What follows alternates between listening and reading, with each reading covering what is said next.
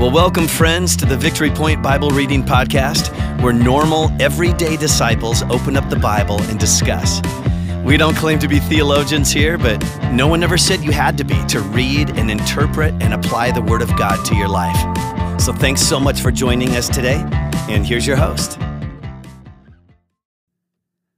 Hello, everyone. It is Monday, September 12. You're listening to the Victory Point Bible Reading Podcast. My name is Matt Yant, and I'm here with Kim Hauer. Hello, Kim Hauer. And hey, if you've been listening to our podcast at all, you know that we're in a new season in our Victory Point Bible Reading Plan and podcast. In September, October, November, we are taking a big picture journey through the big meta-narrative, the story of God from the garden in Genesis to the garden in Revelation.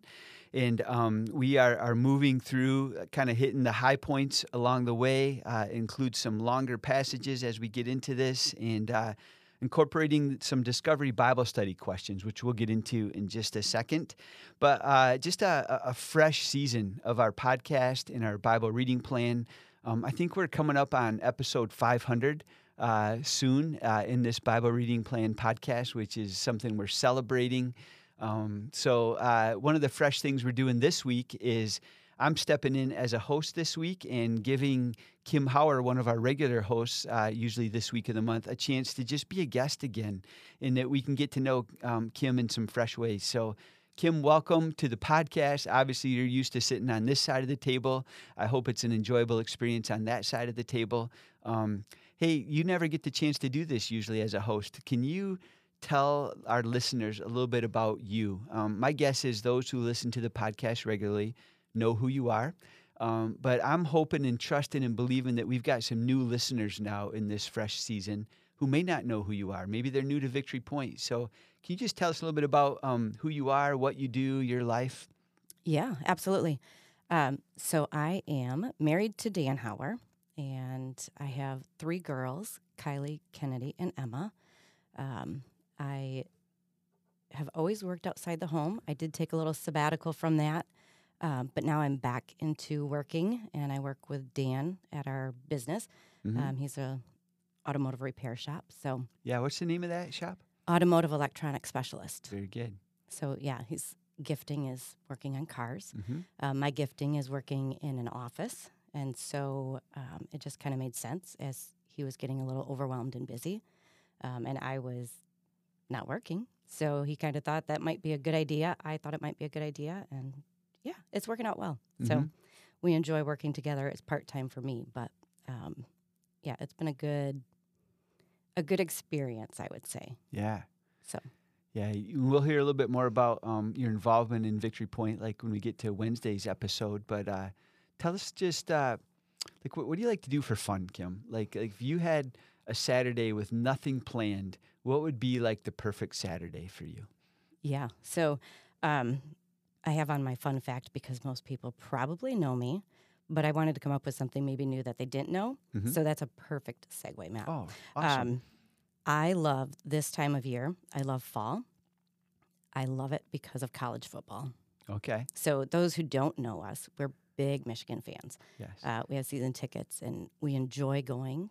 We don't go all the time, but at least once a season. Mm-hmm. But just, yeah, we like sitting on the couch and watching Michigan football for sure. And then, of course, anybody else who plays against Ohio State, we like to watch That's that right. and root for the other team.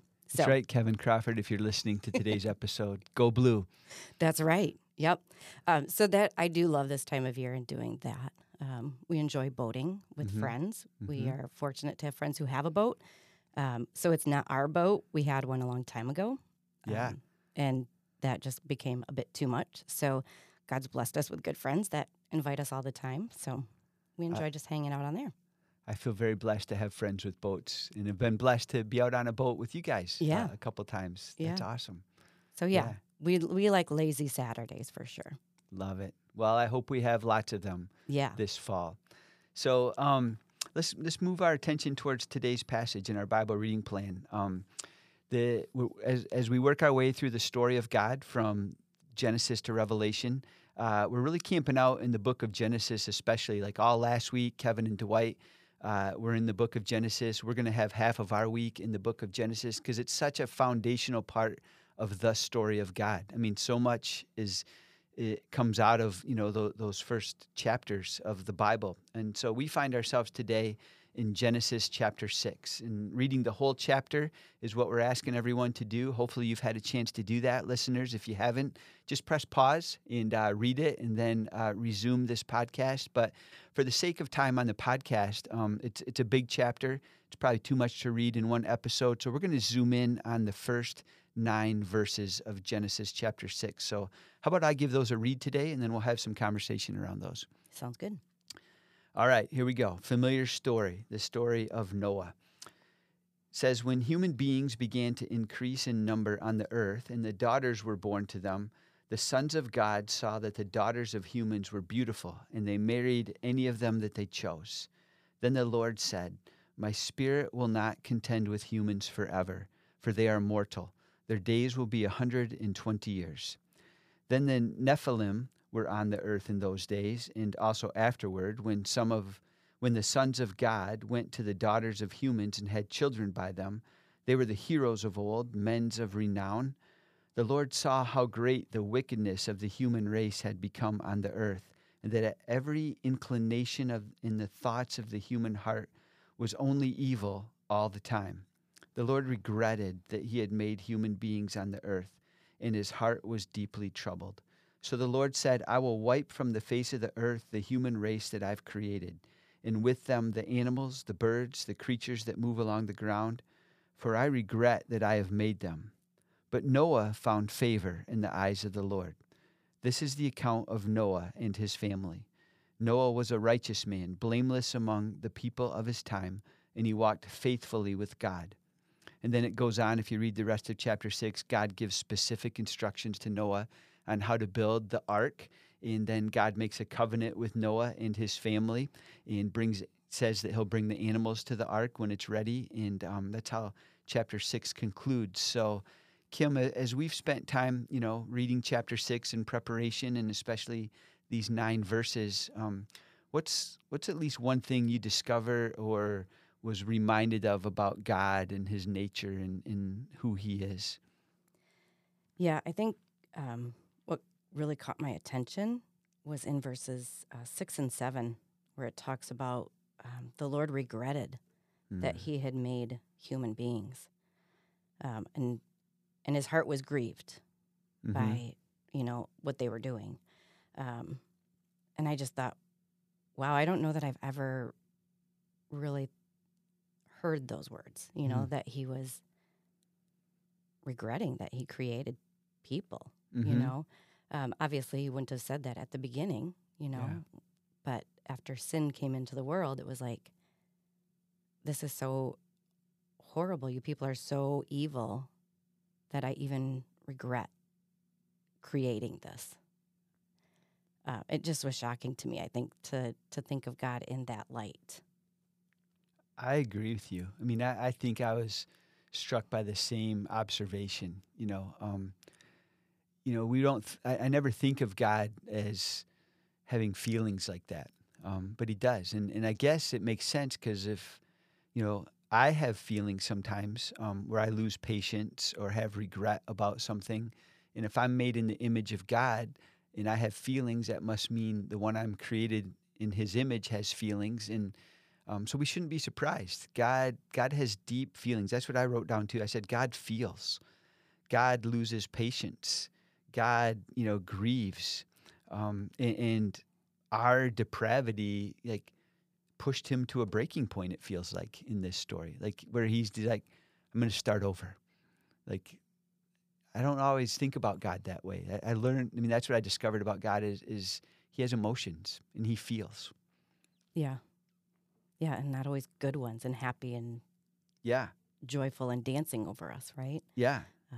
I think that's kind of what brought to mind, too, is that, sure, there's times where he does, but then there's times where I think I grieve him, and I make him sad, which, like you said, it makes sense because we have that, right? We have that with our kids, absolutely love them to death.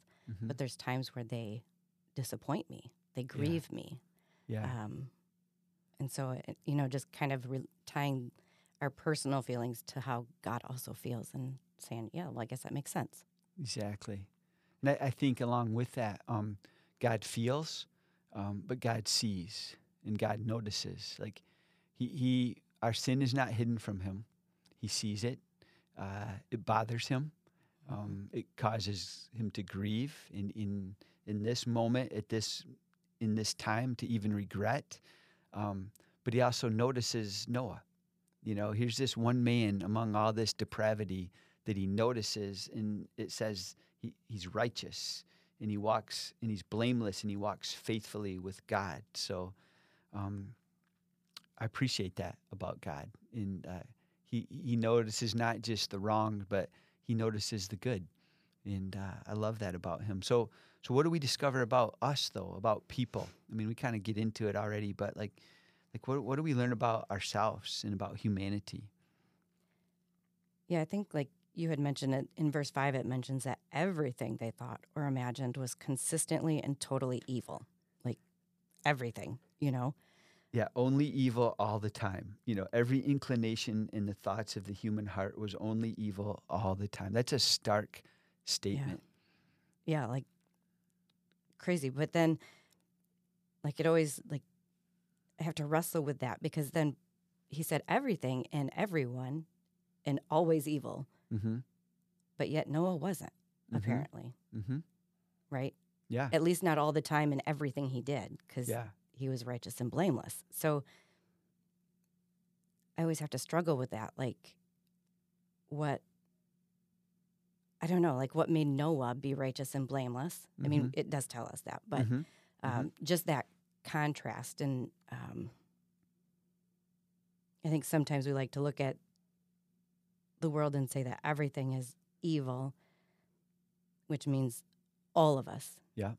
But I think, like for me, I have people that I know that I'm like, I don't know if there was an evil thing in that person, right? There are people that I can look at in real life that I've experienced that I can say, I honestly don't know if I could find something evil. I'm sure there was sin, right? They're not perfect, but there's people I know that I think, man, those people walked with God clearly because they were righteous and blameless. Yeah. So I think that there's hope, right? That I don't have to be consistently and totally evil in all that I do. Yeah. So I'm thinking right now, like, what I wrote down as well is what we discover about people, like you're talking about, is we're fallen. I mean, in last Thursday's passage in the Bible reading plan, we were in Genesis 3, the fall. And that has implications and consequences. We're a fallen, depraved humanity now. But in the midst of that, there's still like a guy like Noah who somehow, even in his fallenness, is seeking to live God's way, is seeking to live according to the way of God to the extent that he understands that, because he's getting God's attention.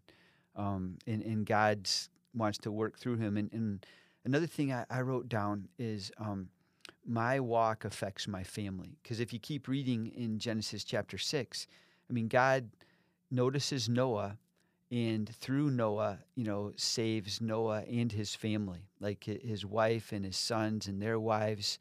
And that just spoke to me the power of, like, as a person, how I choose to live, how I choose to orient my life has implications not just for me, but for my family. They benefited from Noah's righteousness. And that just encourages me and convicts me, like, are my children benefiting, from the way I'm trying to live? Like, or am I living the opposite of that? Like how we live matters, I guess, is what I'm picking up, from this story today. How we live matters. Yeah, I would agree. Yeah.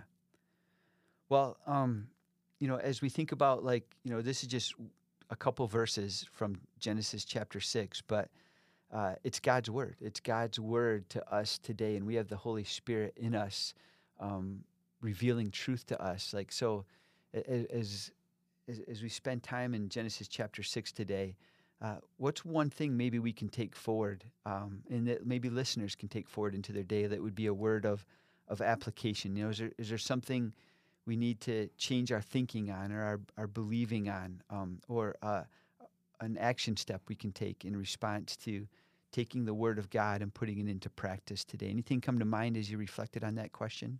Yeah, I think, like I said, you see the depravity, but then you also see the hope in that Noah was found to be righteous and blameless. And it is in verse 9 where it wraps it up and says, Noah was a righteous man, blameless among the people of his time, and he walked faithfully with God. Mm-hmm. I think just the hope that we can live righteous and blameless lives. There is that possibility. Mm-hmm. And how he did that was by walking faithfully with God. Yes. You know, when God asked him to build the ark, right, later on, like, he just obeyed. Yes. And God must have known that about Noah, that he Yes. was just going to obey. Mm-hmm. And so I think, like, to me, that's the challenge, like, to walk consistently and faithfully with God, you know, and being willing to be used. Yeah. I wrote the similar thing. I want to live in such a way that God notices me for the right reasons. You know, that's how I want to live today. And you'll see it in this story and in the stories to come, I think, this week. There's so many pictures in the story of God pointing to the story of Jesus. You know, where God invites Noah and his family to enter this ark and protects them from death. You know, how Jesus ultimately becomes the ark, you know, in which we find refuge and salvation from death. So while God is a God of justice, he's also a God of salvation and of mercy. And I think we begin to see these pictures already in the Genesis story. So I'm looking forward to seeing what we discover tomorrow and next in our journey. So thanks for listening to us today, everybody. Hope you join us tomorrow as we take a peek at Genesis chapter 22. See you then. See ya. Well, thank you for joining us today for the Victory Point Bible Reading Podcast. We hope that today's conversation was helpful for you and encourages you in your daily walk with God. If you have any questions or thoughts to share with us, please email us at info@victorypoint.org. We would love to hear from you.